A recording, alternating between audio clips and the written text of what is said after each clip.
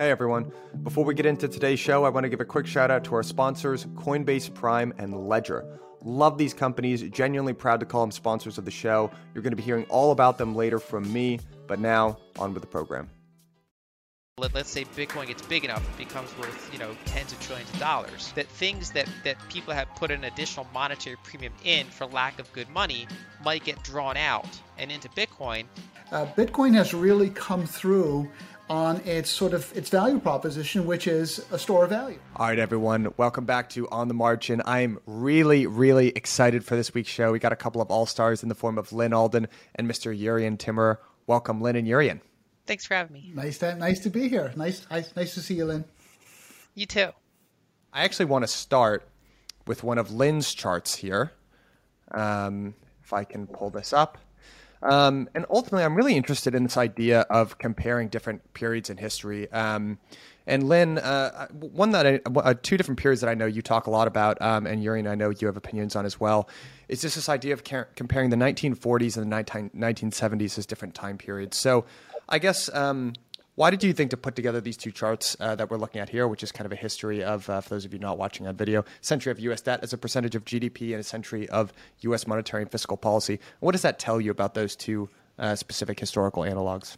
So I've generally found that the idea of the long-term debt cycle is, the kind of the closest thing I have to like a master framework for what's going on right now. And it's one of those things where obviously every cycle is going to be different. It goes back to that quote that is, I don't know if it's correctly or incorrectly attributed to Mark Twain, but it's like, history doesn't repeat, but it does rhyme, right? So when, we went into this period and people keep talking about these, extraordinary events happening, unprecedented, never seen these types of things before. And just by happenstance, I had been researching this topic for years and just kind of, it's one of those things you never know exactly why you come across the right sources. But I came across this type of research. And so this actually, in my view, prepared me for what we went through over the past 2 years because we did have an historical analog for it.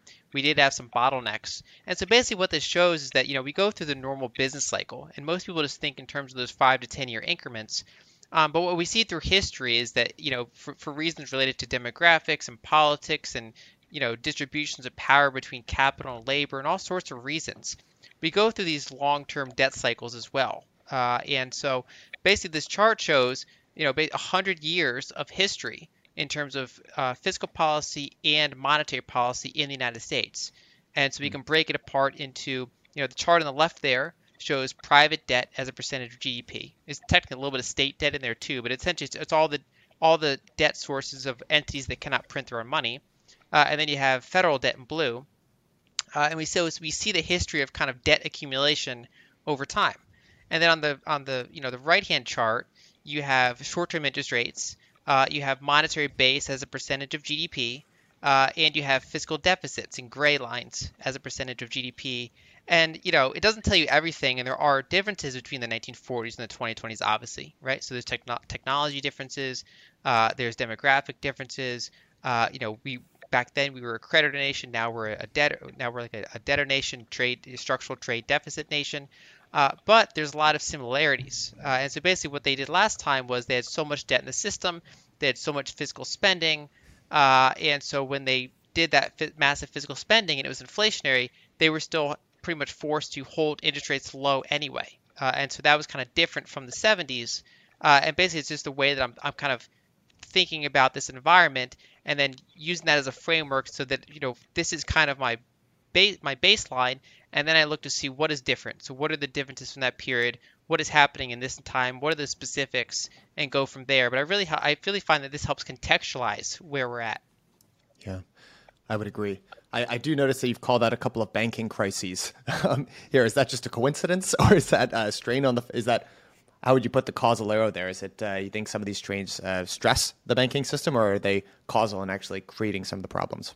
Well, as we see, those were peaks in the private debt to GDP cycle, and so you generally had speculation and all sorts of things leading up to those, different specifics. But you essentially had, speculation and debt accumulation and basically malinvestment leading up to those, but because a debt bubble popped, and because it was so big, instead of a normal credit cycle, you had unusual measures taken, right? So you had currency devaluations and other things like that to address those. And so on one hand, you had some nominal defaults, but you also kind of changed the denominator, currency itself, right? So in the 30s, you eventually devalued the dollar relative to gold, and in the 2000s and 2010s, we did quantitative easing. We recapitalized banks. We did the trouble asset relief program. So both of those were ways to try to salvage the banking system and start, reducing that debt, partially through defaults, but also just partially through, diluting the currency. Yeah, and if I just add to the excellent points that you just made, Lynn, the financial crisis was obviously a bursting of a private debt bubble, right? Banks, corporates, households. There was not really a government debt issue at the time, but then the debt, through QE and the TARP and everything got essentially redistributed to the government, and it didn't happen exactly like that in the 30s and 40s, but in the early 30s, you had the private debt bubble, and then in the 40s, you had this massive run up in government debt, during World War II, and there are definitely parallels there. And now we're in this financial repression age, just like we were in the 1940s, where governments can't afford high interest rates because there's too much debt out there. If I'm looking at these two periods of time, the primary factor that sticks out for me is you had periods of secular inflation, both in the 1940s and the 1970s, for different reasons. The primary difference there was interest rates and how the government or the central bank controlled them to try to mitigate the crisis. So back in the 1940s, it was unpalatable to raise interest rates. You essentially had yield curve control, and there was an era of financial repression. And in the 1970s, debt levels were relatively low, and you obviously had Volcker, who aggressively combated that inflation by famously hiking interest rates and successfully, I guess, fighting that inflation. Is that an accurate summary, or am I missing some of the nuance there? So I would say that basically there were different bottlenecks. And so the 2020s and 1940s were a federal debt problem, as Jurrien mentioned. And so those were the inflations of those eras were in large part from the fiscal stimulus that was necessary for external reasons. Basically, those external reasons kind of forced these big almost like MMT-like programs. The 1970s had a different set of constraints because, as the chart shows, at that point we had already inflated a lot of the debt away. We had pretty low debt. We also had a strong era of growth for a while, and so both public and private debt were low, and so they were able to raise rates. In that era, the bottlenecks were a couple. One is obviously we went off the gold standard, and I've had other articles where I've shown charts, for example, that if you looked at foreign ownership of treasuries, because those are the ones foreign ownership of dollars and treasuries, which by extension are dollars, were the ones that were still redeemable for gold. And so we started to have this period throughout the 50s and 60s where our gold reserves were drawing down, but our external liabilities were increasing. And eventually we had a crossover point. And the French and other creditors started to notice this, so they started wanting the gold. And so basically we essentially had too many dollars to keep backing them by gold at that rate, and so we had a breakdown of our monetary system. And then two, if you look at domestic U.S. oil production, it peaked in 1970, and it then went structurally down for decades. We basically just ran out of the ability to keep expanding conventional oil at that pace. So we're obviously still producing it, but we were producing it less, even though our demand was still growing. And so we had to shift towards more imports.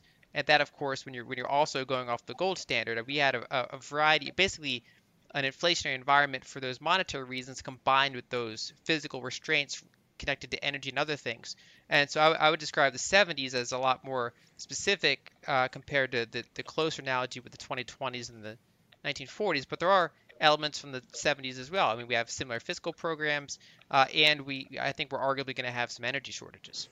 And I would just add, I think the real comparable is actually more like the mid 1960s, right? If we look at stocks to bond correlation, this inflation creep. If you look at a 5-year CAGR of the CPI, we had the 50s and 60s very, very low, stable inflation, low, stable interest rates. And then during the mid 60s, that started to kind of trend higher.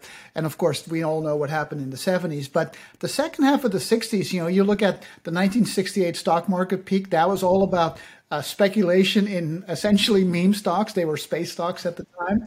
And you have, the social unrest we had last year. That happened obviously in 1968. So there are some parallels with the 60s. And I think for us as traditional investors, and I'm speaking on behalf of Fidelity here, what that does to the 60-40 paradigm is really one of the most existential questions out there. Because if the 40 stops working, we need to find other things to put in that bucket. And as you can see, there are other things to put there, but that could be a sea change after 20 years of dominance of the 60-40 model.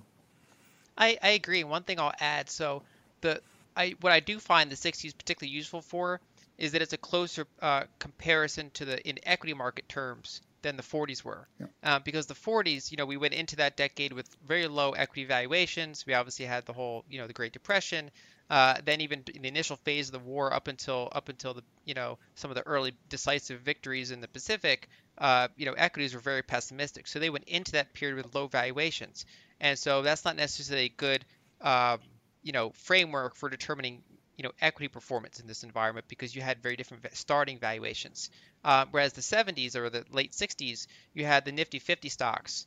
And so you had these, large cap U.S. growth companies that could do no wrong and that were very highly valued, combined with the fact that we were running into a more inflationary environment from a very, disinflationary low rate environment. And so you end up getting a decade of poor returns, even though many of those companies, those companies were like Disney, Coca-Cola, Xerox. They did incredible for decades fundamentally, but they were just mispriced in the late 60s. And so I actually do think that the 60s and 70s are, of course, still very illustrative to us, and especially in terms of say, the equity market. By the way, I'll give you a quick trivia. By the early 1970s, at that peak in January 73, the Nifty 50 stocks had twice the valuation of the next 450 stocks in the S&P 500. Exactly the same thing that happened in 2000. The different cast of characters, but it had double the PE of the rest of the market. When you look back at history, there's a tendency that that we as humans just do. We like to reason by analogy, and we like to pattern match. And why I wanted to, Jeroen, I love this slide that you put together because depending on who you talk to, there's a lot of different historical examples people tend to cite, right? So, if you're looking at, the late 1960s or early 1970s, I love that example of the Nifty 50. I was actually just listening to Bill Fleckenstein and Grant Williams make that exact same comparison between the Nifty 50 and the FANG stocks, although we lost the F in the FANG, so now I guess it's the MANG stocks. Doesn't sound as nice, but it's kind of funny though. So and we've obviously got oil that looks like it's making a run as it famously did back in the era of the oil embargo back then. So it seems like there are some examples there, but obviously there are some correlations, I guess, back to activities that was happening in the 1940s with just sustained negative real rates, and that we could be returning to that type of future. So I thought those were both really helpful examples. I guess if I put the question to you, is it a more helpful analog to look at the period of the 60s to 80s as an environment that we're heading into, or the 1940s, to early 1950s, which is more helpful? Do you have an answer there? Is that too simplistic a question, and really it's more nuanced than that? How would you frame looking at these two periods of history? Yeah, I would just say, and I agree with Lynn in quoting Mark Twain, is that there's going to be snippets of different analogs that are going to be relevant in some ways, but totally irrelevant in others. So obviously the 1940s, that was, World War II. The demographics were totally different. We didn't have that deflationary tendency from technological advancement. And in many ways, the 70s are totally different. the rate, the percentage of the labor force that was unionized back then was about 25%. It's 6 now. So, obviously we have a different kind of wage inflation of basically a lack of truck drivers and other things that maybe will be resolved without the help of unions. But so there's always going to be similarities and differences. But one of the things that really struck me early during COVID, a year and a half ago, was people were looking at the 1930s, say, oh, this is like 1929. And then, we had that double-barreled fiscal monetary response, and Lynn has mentioned that many times as well. And to me, that really was the game changer for this cycle that made this cycle less like 1929 and more like the 1940s. I mean, there are only very rare instances where you have this double-barreled fiscal monetary, right? So you got fiscal deficit spending, a big fiscal impulse essentially monetized by the Fed. And of course, the Fed didn't even exist before 1913. So the Second World War is really the best and almost only example of this kind of twin policy response. And that's why I very quickly went to the 1940s analog, with the caveat that many things are different, including the valuations, as Lynn mentioned. The PE ratios were very, very low. The equity risk premium was in the double digits. It was hard to imagine, seeing that it's about 3% right now. But what I find interesting is that if you look on the left-hand side of that slide there, so this is kind of an unusual way of showing market history, because I show it as a scatter plot of the nominal 60-40 against the real 60-40, and you're able to kind of see those periods of stagnation or inflation in the stock market, or at least in the 60-40 model. But if you go all the way on the left, that's the 1940s.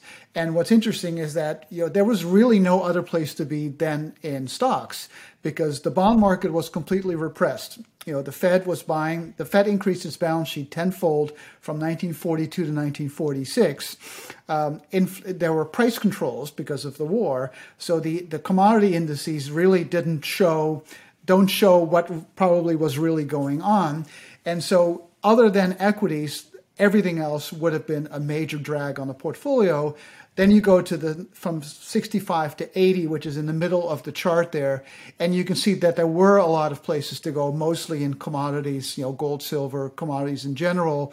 And we've constructed a hypothetical tips series going back to 1926, and using that, with all the caveats involved, hypothetical tips series. Tips would have done very well during the 70s as well, but obviously we know bonds and cash did not. So, I think it's our job to kind of see where the similarities are, but also to see how they're different. And, history is never going to repeat itself. But I think that fiscal monetary double-barreled response is really what sets this cycle apart, and I think explains why that left tail a year and a half ago was cut short to such a dramatic degree.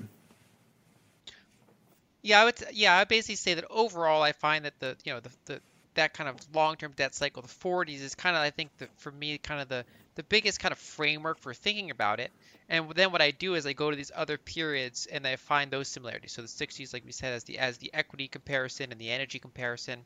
Another analog you can use that, for example, Luke Groban uses is Europe in the 20s, 30s, and 40s, because back then the United States was in some ways like the emerging market. We were the rising power, and so we were the creditor nation. We were the exporter, and some of those had their industrial bases damaged from the war. The UK had trade deficits. And so he uses some of the more European analogs for determining where we are in the cycle. And I think there's a lot of validity to that. And so I basically kind of go through these kind of, one by one, and kind of, put a patchwork together to come up with the closest thing. Another thing is, in terms of say hypothetically how tips would do, or how short-term treasuries would do in general, a big difference between the 40s and the 70s is if you parked your money in those shorter term treasuries, you could retain at least somewhat more of your purchasing power than you could in the 40s, because in the 70s those short term rates would eventually adjust to kind of keep up with inflation as the Fed tried to fight it, whereas in the 40s, because they completely gave up from the start on fighting that inflation and instead capped the yield curve, those short term ones actually did even worse than the long term ones. And so really kind of there's nuances like that are helpful to know when navigating this. Yeah, the compound annual growth rate for long-term government bonds from 1942, which was the start of the war, of at least the U.S. entering the war, and 1951, which is when the Fed gained its independence, the CAGR for that period was 2.4%, and the volatility, the annualized vol, was about 2.5%, even though the CPI was up 5.6% during that time, and probably a lot more because price controls kept that down. So, we had a period for, I think, 3 decades where the forward 20-year return for long-term government bonds, the real return, was negative. So that was a very difficult value proposition to owning any bonds. Fortunately, things have changed since then. I think it's very interesting that your kind of baseline in this last slide, Yuri, you chose the 60-40 portfolio. Another narrative that you hear talked about a lot is kind of the death of the 60-40 portfolio. There was a chart that was getting passed around on Twitter a little bit. We covered it on our roundup last week. Although I guess it'll be 2 weeks ago by the time this comes out. And you're looking at kind of sentiment. Bank of America does their famous survey of global fund managers, and sentiment for bonds is the lowest that it's been in 20 years. Yuri and I read your note, before this interview. I know you kind of share in some of that negative sentiment as well. One thing I actually, this was completely new to me. I thought this was a really interesting chart that we're looking at here, and kind of this idea that of the inverse correlation between inflation having an impact on that inverse correlation between stocks and bonds. So maybe can you describe a little bit more about like what we're looking at here and what that has to do? What are the implications for kind of the future of 60-40 as a portfolio structure? Yes, as I mentioned earlier, it's an existential question for many investors in the traditional markets, because the 60-40 paradigm has been extremely successful for the past 2 decades, right? If you look at a long-term kind of CAGR against the volatility, 60-40 has returned 9% nominal, so that's against inflation of 3%. That's 6% real against an annualized volatility of about 9. So you've given up 2 points versus an equity-only portfolio, which the S&P is up 11% over that time, but you get peace of mind, right? So you can sleep better at night, because we know historically that the market does always come back, but sometimes it comes back slowly, and you can only appreciate that it comes back if you don't sell when it's down. And having that 40 in there with that negative correlation to the 60, I think helps investors sleep at night and not panicking. But that 60-40 paradigm has only really been around for the past couple of decades. It was also around during the second half of the 50s and early 60s. But what I show in this chart here is the 10-year inflation rate, so the CAGR for the CPI on the horizontal, and the 5-year rolling correlation of the S&P 500 and long-term government bonds. And what you see is that kind of that spike down to the bottom. That's the disinflation era. So, the average inflation rate over the past 100 years or so is 3%.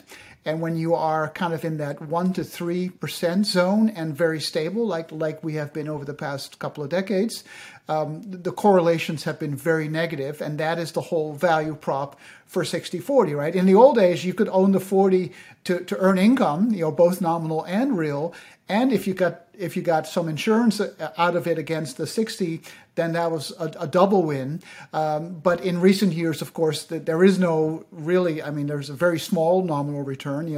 We know. Mathematically, that if you hold bonds to maturity, your return is going to be the yield that you're getting right now. So for long-term bonds, that's about 2%.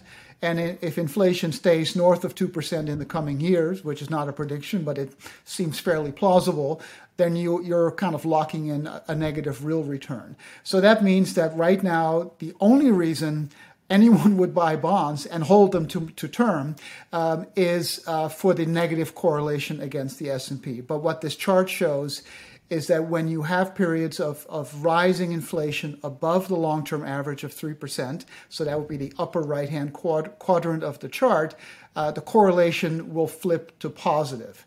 And that's exactly what happened during the 60s. During the 30s and 40s, the correlation was positive. So like I said earlier, during the 40s, there was literally no reason to own any bonds because you got a 2% nominal yield, you got a negative real yield because inflation was running at 6%, and bonds were positively correlated to stocks. So you didn't even get the insurance benefit of protecting yourself during equity shocks. Then that flipped negative during the 50s. It had its negative extreme of about minus 40% or so correlation in 1960, similar to where we were in 2015. And then in 65, it flipped positive, and then it stayed positive until around the late 1990s. So for multiple decades. So again, in an ideal world, you're in a 60-40 portfolio, and you're getting paid for the insurance because you're getting a yield on that 40, and you're getting that negative correlation.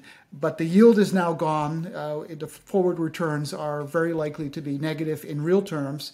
And so we have to just rely on that negative correlation to keep that value prop alive. But if that flips over to positive, and again, that's not a prediction, but if it were, then that leaves you with basically no reason to own long-term treasuries. Now that you can own other bonds, high yield, tips, floaters, you name it, but I'm speaking purely about long-term government bonds here. Yeah, I'm bearish in real terms on bonds in general globally, especially sovereign debt and longer-term bonds. A caveat is, again, going back to the 70s, shorter-term bonds could protect you more than longer-term bonds because as yields went up, you could roll your shorter-term bonds into newer issues with higher yields. And you still didn't do great, but you did okay. Whereas in the 40s, the ironic thing was that even though you had inflation, longer-term bonds did better because the whole yield curve was capped. And so basically, if you were holding a 10-year, you were getting like 2.5% yield, and you just kind of holding that for the decade pretty much. It wasn't going any higher, and you were getting inflated away, but you were still earning 2.5%. Whereas if you were holding T-bills, you were getting paid less than 0.5%, and still getting that inflation. And so actually you had a weird thing. If you look at the central bank balance sheet, because in order to do yield curve control, they had to buy a lot of bonds. They basically had to have an open bid in order to buy bonds to defend their peg. And what you saw is in the early phase, they bought a lot of long duration. But then as this went on and the market saw that the Fed's yield curve control was credible, they started to say, well, wait, I mean, if we have an artificial positive yield curve just pegged here, then I'd rather just hold the long-term stuff and at least get a small yield. And so the Fed actually had to twist this entire balance sheet because nobody wanted the T-bills. Everyone wanted the longer-term stuff. And so the Fed had to change their structure, basically do an operation twist, but in reverse, to accommodate that shifting demand. And the Fed, they wrote a paper back in, I believe it was 2019. It was published in early 2020, right before this whole pandemic thing happened. And they went back and reviewed that whole situation, and they talked about the challenges of doing yield curve control in the way that they did. And so there are nuances for what duration you want to own in this sort of environment, but the general structure is that I'm bearish on bonds. I like tips, better than normal bonds. Kind of like the least bad thing in the pile is a way of looking at it. But yeah, one of my overall theses is to find things to replace bonds with, because I do think that most portfolios are structured with the idea of the past 20, 30, 40 years of structural disinflation from a high inflation level, which is very good for the 60-40 portfolio, and that inverse correlation. And so everyone's kind of positioned to fight the last battle.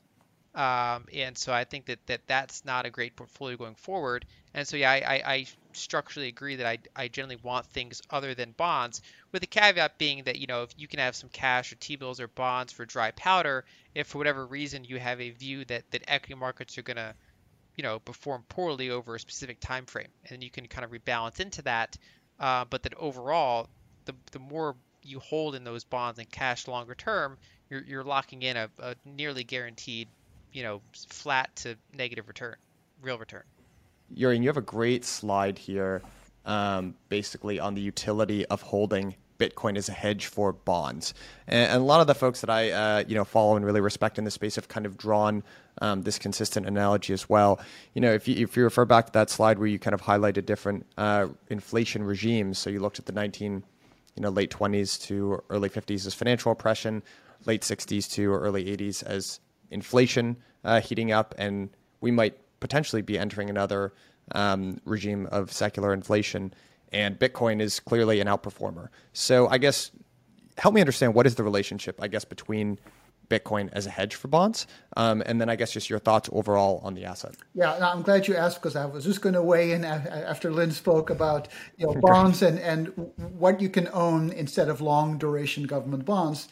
And it's very interesting because this chart's a little bit busy, but it's a hypothetical portfolio of the Bloomberg Barclays Intermediate Government Corporate Bond Index. So maybe a proxy for what a corporate treasurer might have on the balance sheet as an index. And then I swapped 2% of that index into Bitcoin. And to me, it shows that in recent weeks, or in recent weeks, which is only a small snapshot in time, Bitcoin has really come through on its value proposition, which is a store of value. And so, for instance, if you look in 2018 on that chart, so the top panel shows the additional year-over-year return of a 98-2 portfolio versus a 100% intermediate government corporate bond portfolio. And in 2018, of course, we all know what happened to Bitcoin. So then the excess return went negative. The additional volatility of owning just that 2% in Bitcoin went up another 4 points or so.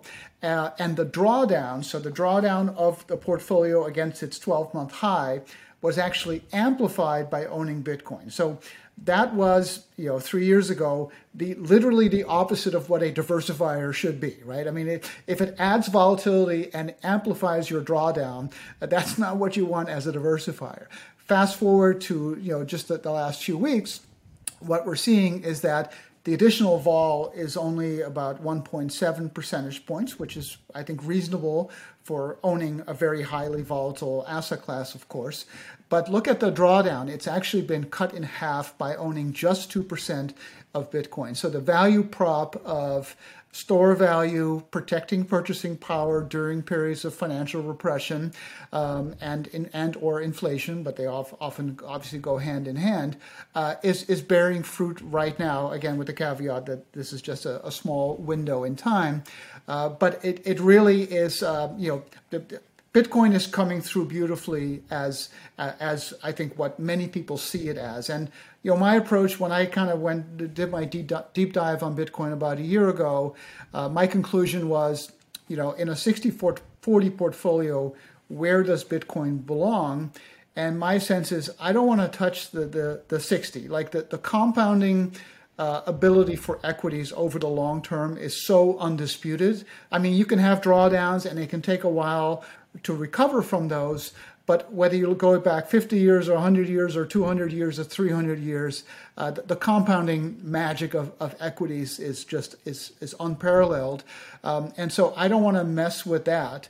But, as we're talking now, if we're in an era where that 40 is impaired, at least in real terms, maybe not in nominal terms, but certainly in real terms, we need to find substitutes for that 40. Maybe not entirely, but we need to find other asset classes. And to me, that's where Bitcoin goes. Maybe a decade ago, we would have put gold in that spot, and maybe we should still put gold in there. I've got gold in there as well, and also silver. But there's no question that Bitcoin is that shiny new version of gold that also has a lot of network convexity.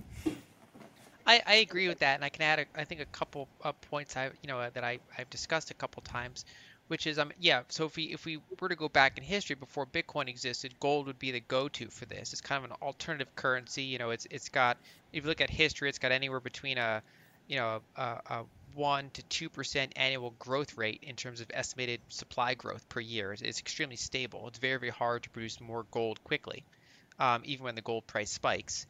And so you have this very stable kind of hard money currency. And, there's not a lot of demand for that in an environment of stable monetary policy where you have positive real yields, because there's an opportunity cost for holding this zero yielding asset. But when you're in an environment of inflation, and then specifically inflation that's higher than the interest rates, then suddenly, a zero yielding asset looks a lot better than a negative yielding asset that they're printing a lot more of. And so that's why, for example, if you look at the 80s, inflation was still high, but gold did poorly because by that point, yields were above inflation. And so there was a case, Volcker had addressed the negative yield concern. And so, after gold had that bubble, a lot of capital wanted to get back into treasuries because you actually had a positive real return now. And so gold has been a great, protection against, the devaluation of currency and bonds. But of course, now with the invention of Bitcoin, we have this other asset that we can explore and that is, taken arguably market share and also just thought share and basically mind share from gold. And so we have this, again, we have a scarce, money that doesn't, we know it's supply issuance. We know that it has this hard cap. It's for the most part globally accessible. And this is, this kind of sovereign debt problem is mostly a global phenomenon, at least among developed countries. But of course, you also see inflationary events even more thoroughly in emerging markets for mostly separate reasons.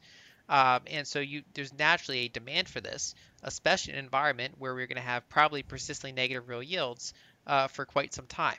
And the caveat of say you look over the past 12 years or say 10 years of Bitcoin's price history, and it's not necessarily like this one-to-one in say inflation hedge because it's for most of that time it's this very small, volatile, kind of crazy asset.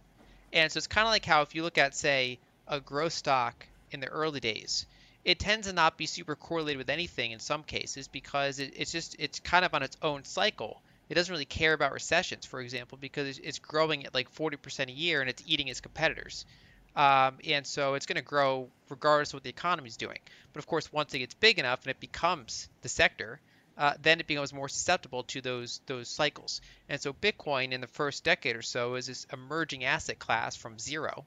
And so it doesn't fulfill its inflation hedge or store of, it's like an emergent store of value is how I describe it. It's this asset that the market is kind of testing and getting to know, and it's exploring its total addressable market cap, and it's kind of coming into its own as a store of value, inflation hedge type asset. So a lot of those kind of historical comparisons for it, or as much as you can call one decade historical, are not going to show this precise defense against inflation or financial chaos like we saw in March 2020 when Bitcoin fell along with everything else. But I think the whole thesis, if you understand it and if you come to understanding you think it's going to be successful, then I think in the long run, looking over the 2020s, it is likely to do very well compared to, negative real yielding bonds. Kind of like how, most hard assets should do pretty good in that environment. But then if you look at Bitcoin's qualities and for whatever reason you come to the conclusion that it's probably going to take market share from other things and become a bigger share than it currently is of global assets, then it would probably be one of the better ones, if not the best. And you have the whole network effect, right? I mean, that obviously was part of that parabolic growth. And, I've done some work comparing it just to Apple stock. I mean, obviously apples and oranges, no pun intended. But, you have the growth, the exponential growth of the network, and then the valuation grows exponentially to the exponential growth of that network. So you have this Metcalfe's law, of course, but that to me describes, the first 10 years of Bitcoin. And I think now that it's coming of age and matures, it will have really multiple use cases, the network being one of them, but the store of value being another one. Howdy, everyone. This episode is brought to you by Coinbase Prime, the leading prime brokerage solution for all things digital assets, providing secure custody, trading, and financing to an institutional suite of clients. On the retail side of things, I am more than happy to make this endorsement because I have been a customer of Coinbase since the day that I got into crypto. I still keep the vast majority of my assets there, actually, and I do it for one reason and one reason alone, so that I can sleep easy at night knowing that my funds are safe. It's the same reason when family or friends ask me, where should I buy my first Bitcoin? I direct them to Coinbase. And now, finally, when institutions are starting to ask, what's the most safe infrastructure to use? I only point them in one direction, to Coinbase Prime. And the reason that I do that is because it is peace of mind.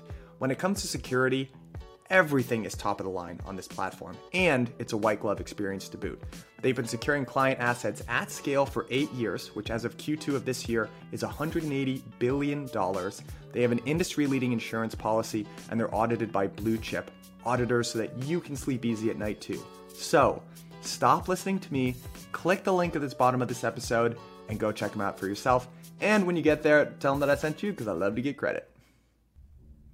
When it comes to crypto, security and custody is paramount. Introducing this episode's sponsor, Ledger, your secure gateway to buy, exchange, and grow your crypto assets. I know I've got a smart audience, so I'm assuming/hoping that most of you already have your Ledger hardware wallet, but just in case you don't, this is how I think about it. I wouldn't get into a car if I couldn't wear a seatbelt, and I don't operate in crypto unless I can do it from my Ledger hardware wallet. Crypto is really exciting, but it is still the Wild West. There are lots of risks, and Ledger is the easiest way to make sure that you are still protected.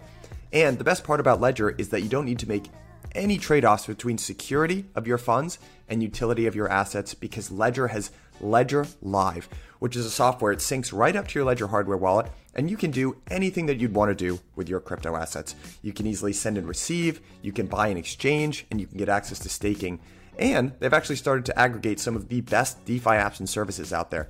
Two of my favorites, Paraswap, a decentralized aggregator, and they've got Lido for staking. And stay tuned, I'm going to keep you guys updated. They've got some really cool services coming out soon. Aave, Compound, and 1inch among them. So if you take one thing away from this, guys, please make sure that you're protected in this space. Get yourself a Ledger hardware wallet today and start using the Ledger Live app. Click the link at the bottom of this episode. Thank me later. I'm not sure if folks will be familiar with John Pfeffer. He wrote An Institutional Investor's Take on Bitcoin. He came on one of our very early shows, and he described this as a venture investment in a new store of value, which I thought was a pretty apt framework for looking at the entire space. Be curious to get your thoughts on, you've got a couple of different frameworks for this, which is you've got kind of Bitcoin and gold are going to have, each are going to have kind of their own, they'll be able to coexist relatively easily. You've also kind of got this idea that Bitcoin might eat a lot more of the market share of store of value than existing stores of value. So that could be gold, but it could also eat market share into like commercial real estate or like the yen or like a whole bunch of different other types of assets. So I guess when you're looking forward at gold or at Bitcoin as a relative, what its relative market share of the store value use case looks like going forward, how do you see that, I guess, compared to other different buckets that currently occupy it? Gold, the value of all the above ground gold is about 10, 11 trillion. Bitcoin is about 1 trillion or so, give or take. For me, it's the point that Lynn made, right? It's where can investors get real returns, inflation adjusted returns. So if that's available in the real estate market, then I don't see Bitcoin eating the real estate market, right? But if it's not available in bonds, then I can see Bitcoin eating the bond market.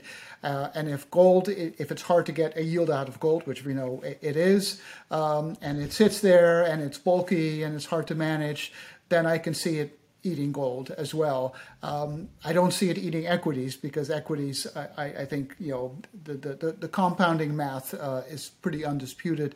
But I know, Lynn, if you have another take on that. But to me, it's like that 80s comparison of gold versus bonds. Once investors get a real return and can protect their value, I think that becomes a viable asset class. Yeah, I think I have a couple caveats or a couple kind of thought points that I use when addressing this question. And so the first is basically, the whole Lindy effect, right? So the longer it goes, the more credible the next prediction becomes, right? So, Bitcoin at 60,000 was some people would dismiss that, 2 years ago, but here we are, right? So then when you're at 60,000, 200,000 sounds less crazy than when you were at 4,000, right? So as it kind of takes market share, and then you can assess the information at the time, and then you constantly update your model for how big Bitcoin could become. And so I generally start with conservative, kind of total addressable market, but then as it meets certain frameworks, it becomes easier to expand your base case for how big it could get, and as long as you start with the idea that actually you can have some upper bounds for how big it can get. And so that's the approach I've been doing. And then two, I would point out that, I think one of the problems especially the past 10 years, kind of the post GFC environment, a little over 10 years, is that, for lack of good money, people are clearly monetizing other things, right? So in the US, we have the highest equity valuations as a percentage of household assets we've ever had.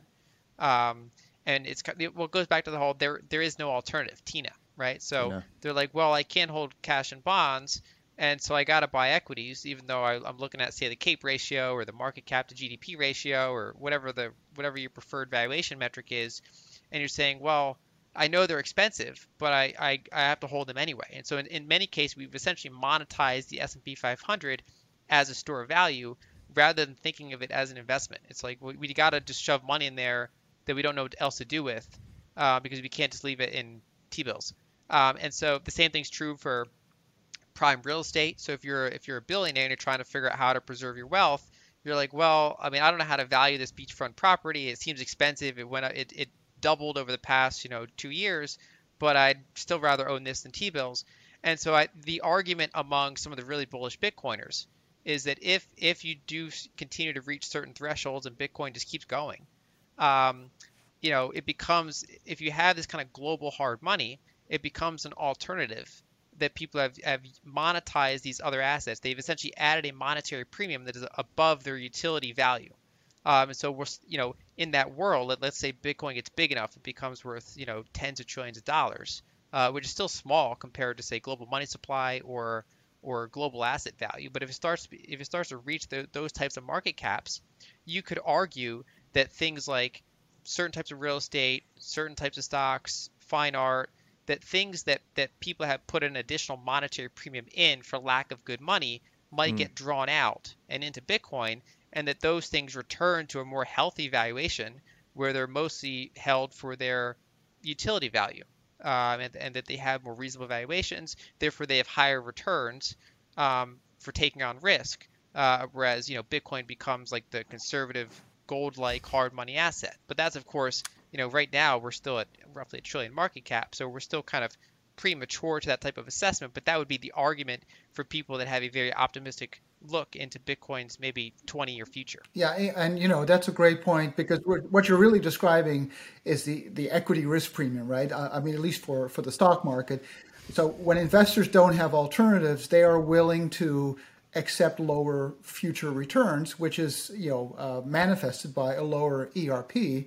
And when they have an uncertain future, like in 1949, the ERP was like 15%, they really needed to get paid to take that risk. And so I think what you're describing is really lowered ERPs across the spectrum, because something needs to be monetized, and bonds and cash is a hard place to do it right now. So in the same way that it's like software is eating the world, Bitcoin might eat the monetary premium of the world. It's not as catchy, I'll admit. Mark's got marketing on me, but that's a really interesting idea. Okay, let me ask you this then, in that scenario, because here's something that I've always I'm curious about. So Bitcoin's CAGR over its lifetime, and you'd have to imagine that it would, smooth that out, but something like 200% per year, right? Let's say that's your hurdle rate for investment. Let's say Bitcoin's CAGR gets cut by 75%, and its CAGR over like the next 10 years is 50%. That's a really high hurdle rate for investing in capital allocation. On the one hand, that does sound very good, right? We probably could extract some speculation out of markets today. But on the other hand, I think if you looked at it from a slightly different frame of mind, you could actually say, man, that actually, I'm not sure that's so positive of a thing, right? Because there might actually be, in the same way that there's been probably ridiculous valuation and overinvestment to the point where we're getting zombie companies, there could be underinvestment if the hurdle rate for your money was that high. What do you think about that counterpoint? But I think you have to look at it as a Sharpe ratio, right? So the CAGR over the past 12 years is, I think, like 260%. And the vol is 200%. So the Sharpe ratio, the CAGR divided by the vol, is 1.25, which sounds crazy, but that's the same as a 60-40. Like a 60-40 index has a 1.25 Sharpe ratio, which is exactly the same as Bitcoin, but obviously the numerator and the denominator are orders of magnitude apart. So I think, from my perspective as a traditional investor, if the forward returns were to go down, which I think is highly likely as any asset class matures, you would want the volatility to go down with it, which presumably would also happen, right? I mean, we see even this year, the drawdown was 55%. A few years ago, the drawdown was 90%, right? So I think the risk-reward characteristics as the asset class matures and evolves both the numerator and denominator go down. And I think that's how certainly institutional investors, I think, would look at it. I view it similarly. That basically the earlier it is early, basically you get higher returns in exchange for higher volatility and higher tail risk of the whole thing not working out. I mean, it had to go through these big tests. It had the Mt. Gox thing. It had the block size war. It's had these challenges. It had, half of its mining just move, within 1 year across the world. It has these crazy things happen to it. And so the more tests it goes through, the bigger it gets, and then the lower volatility it gets, the more widely held it is, the more normalized it is to hold a higher percentage of your assets in it. So there's that. And if you step back and kind of look at this process of demonetization of other assets, if that plays out, or at least in some direction, if it directionally plays out to some degree, I think it would have some pros and cons. I mean, any transition like that is going to be challenging. But the argument, for example, like Mike, I know that you've mentioned before, like the house price to income ratio, right? So we've monetized houses for lack of other things to monetize. As interest rates came down, is basically has been easier to justify those high prices, and that's really good for people that have owned a house the whole time. But it's harder for new entrants into the housing market. It makes it unaffordable for Gen Z and millennials in some cases to buy a home, and if they do, they have to go in a ton of debt to do it. Like my father was like he was pretty old when I was born, and so he bought his first house back in like the late 50s, and it was on like a police officer's salary. He just bought it when he was like 22, and it was a different time back then. You just buy a house on a middle income salary, and so say the argument from some Bitcoiners that would view as a good thing that the monetary premium is sucked out of these things is that things that should be more affordable for the utility value would return to that in a more kind of sound money environment, let's say. Whereas you'd still have investments in things that are providing long-term value. But of course, during a transition, if you suck monetary premium out of a house, you could also suck a monetary premium out of something that is enabling new technology, new productivity. And so any transition like that is going to be a challenge. But I think if that hypothetical scenario were to play out, I think it would come with pros and cons. But I think as the dust settles, that should be a healthier environment because if you go back in history, people should be able to essentially save money in something that's not speculative in order to build a retirement. And so they shouldn't have to have like 100% of their net worth in equities. They should have something that they can save in that's somewhat reliable. And right now, there's just not a lot of good alternatives for that, including Bitcoin at this current size, because for a lot of people it's too volatile. But in a world where there is some sort of a something that's acknowledged as money that's pretty stable, that gives that people can have a larger share of the net worth in it, and then be more selective with the types of investments that they do. After 3.5 decades in the business, I've come to the conclusion that the less drama, the better when it comes to investing, long-term investing. I don't want the drama. Quiet markets, good. I like quiet markets. Yeah, I think it's good for people to basically address their own risk tolerance and specifically volatility tolerance. And so, someone who's put 1,000 hours of research into Bitcoin obviously can handle generally a larger position than someone who's just trying it out and just kind of learned about it last week.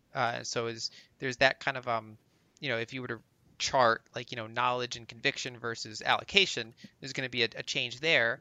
And, going back to the whole thing, if we say, okay, if Bitcoin's going to have a very high, say, double-digit CAGR over the next decade, some people ask, why not just put everything into it? I've had people ask me that question, and I said, ultimately, it's because of tail risks, and it's because of human nature and volatility. And so I have a large allocation into Bitcoin, partially because I put a decent chunk into it, and also because it appreciated, fortunately, and it just didn't rebalance it, right? So it's a large chunk, but it's still small enough that when this summer, for example, Bitcoin more than got cut in half, I was like, it's not like so when people put their entire net worth into something like that, that's where they lose sleep, right? So people I think there's a range of allocations that make sense, but it comes down to their individual temperament, comes down to their knowledge on it, their conviction on it, and what kind of lifestyle they have, what their obligations are, as we go forward.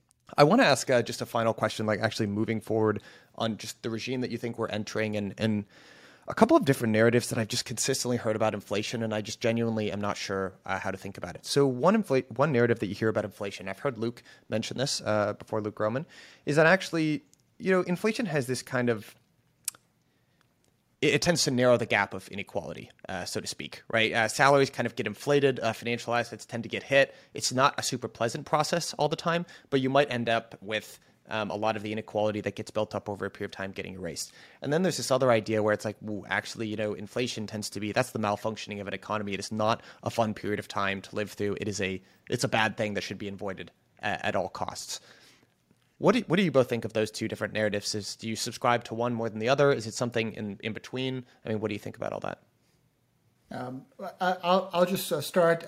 To me, it's the pendulum swing between capital and labor, right? I mean, the 1930s into the 40s, kind of a similar analog in time. So the last couple of decades was all about rewarding capital, owners of capital, and I don't want to say at the expense of labor, but labor certainly got the short end of the stick. And now, in the pandemic era, we see kind of the backlash, right? So now all of a sudden supply chains are broken and there's not enough truck drivers because nobody told their kids over the past 30 years, you should become a truck driver or a plumber.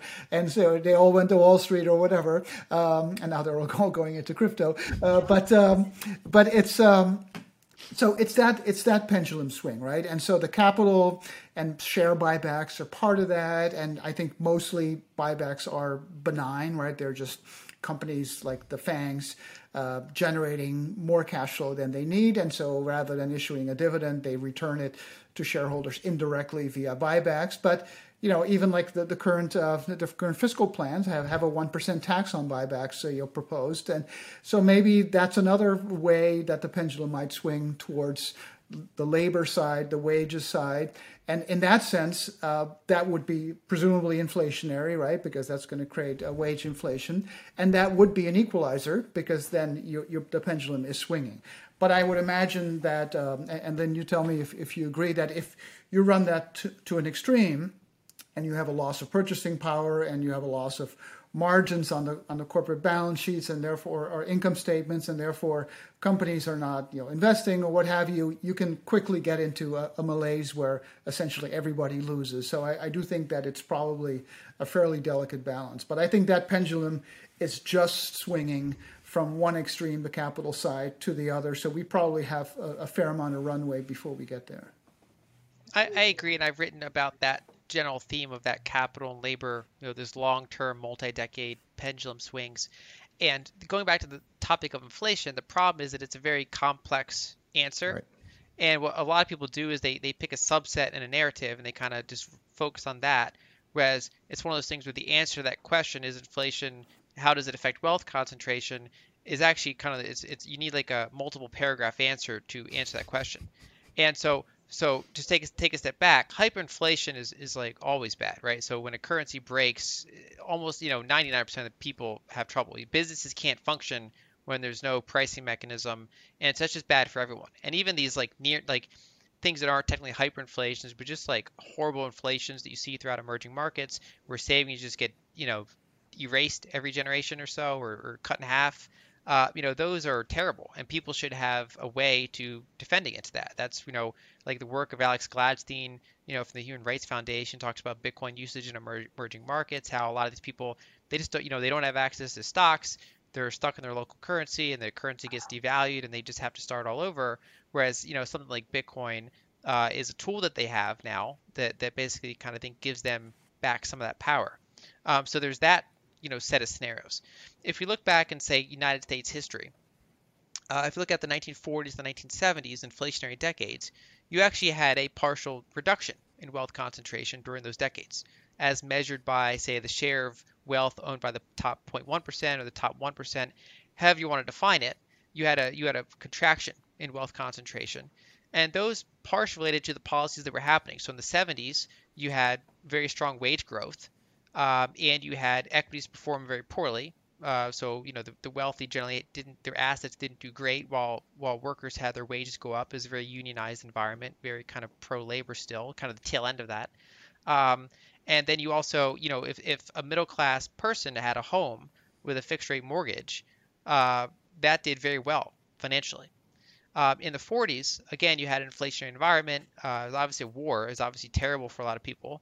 But kind of the during and the aftermath of it, there were some of these partially redistributive policies. So if you go before then to World War One, when soldiers came back, they just kind of gave them a bus ticket and they were like, "Thanks, we appreciate it." Whereas because you had this rise of communism in certain countries, and there were a lot of people sympathetic to it, they said we have to handle this better when soldiers come back, and so they did the GI Bill.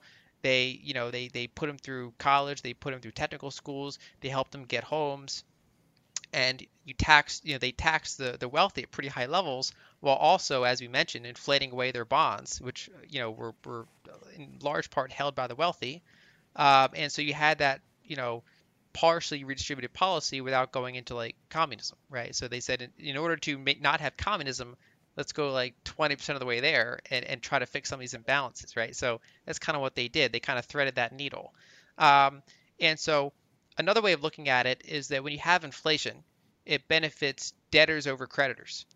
And so people often use the narrative that the problem is that, the wealthy, they have all these inflation indexed assets, they have these hard assets, so they don't mind inflation, but that the poor and the middle class, they have most of their assets in cash, and that gets inflated away. But that's actually only partially, that's missing a big picture, because if you look at, the data of the bottom 50%, and then you look at the next like 40%, the middle 50 to the 90, then you look at the next 9% and you look at the 1%. If you segment those four groups, as you go down the income spectrum, they have higher debt to asset ratios.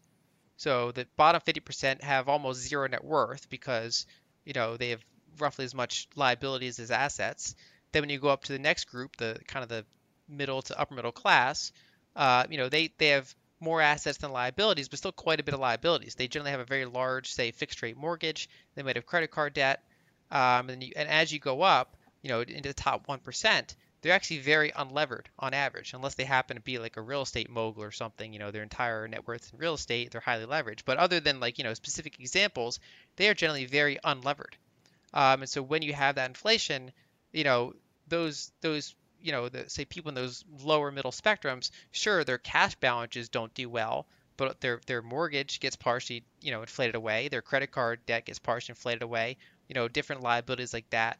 And so it's actually, and also they generally benefit from those redistributive policies, whether it's the GI Bill or, child tax credits and stimulus checks. It really depends on the specific environment. In this particular environment, so say the past 10 years, we've had, say, asset price inflation, we've had suppressed wages, we've outsourced labor, we've automated labor, and so this has been a wonderful environment for the top 1%, top 5%, top 10%, and it's been wealth concentration. And then even in here in 2020, 2021, when we did some of those types of inflationary policies, we gave people stimulus checks and things like that. But if you look at the percentage of the money that went to that versus the entire spending, it's still actually a pretty small percentage, and a lot of it just flowed into corporations and asset prices still. And so that was one of those environments where kind of the top 1% did fantastic still. So it really kind of comes down to the nuances of how policy is constructed, and that's why it's one of those things. It doesn't make us a quick soundbite, right? So that's a really boring long answer for is inflation good or bad for wealth concentration. I think that the ideal environment is you just have good policy and you don't have inflation, and people have access to ways to protect their capital, like Bitcoin and whatever else. But when we in the kind of the current monetary structure we live in, it's just a really complicated answer to that question. Yeah, and just one additional anecdote. Taxes obviously feature very, very highly in that. Yeah. During the 1930s, the second half of the 30s, tax rates went way up to the 70s and 80s percentage points, but the income threshold was very high. It was like 5 million in that time's dollars back in the 30s, and then in the early 40s when the U.S. went into World War II, the rate went up to like 90% or something like that. But the income threshold went from 5 million to 200,000. So that was a massive kind of widening of the tax pool that brought in a lot more revenue. So I do think taxes are very much part of that dynamic. Yeah.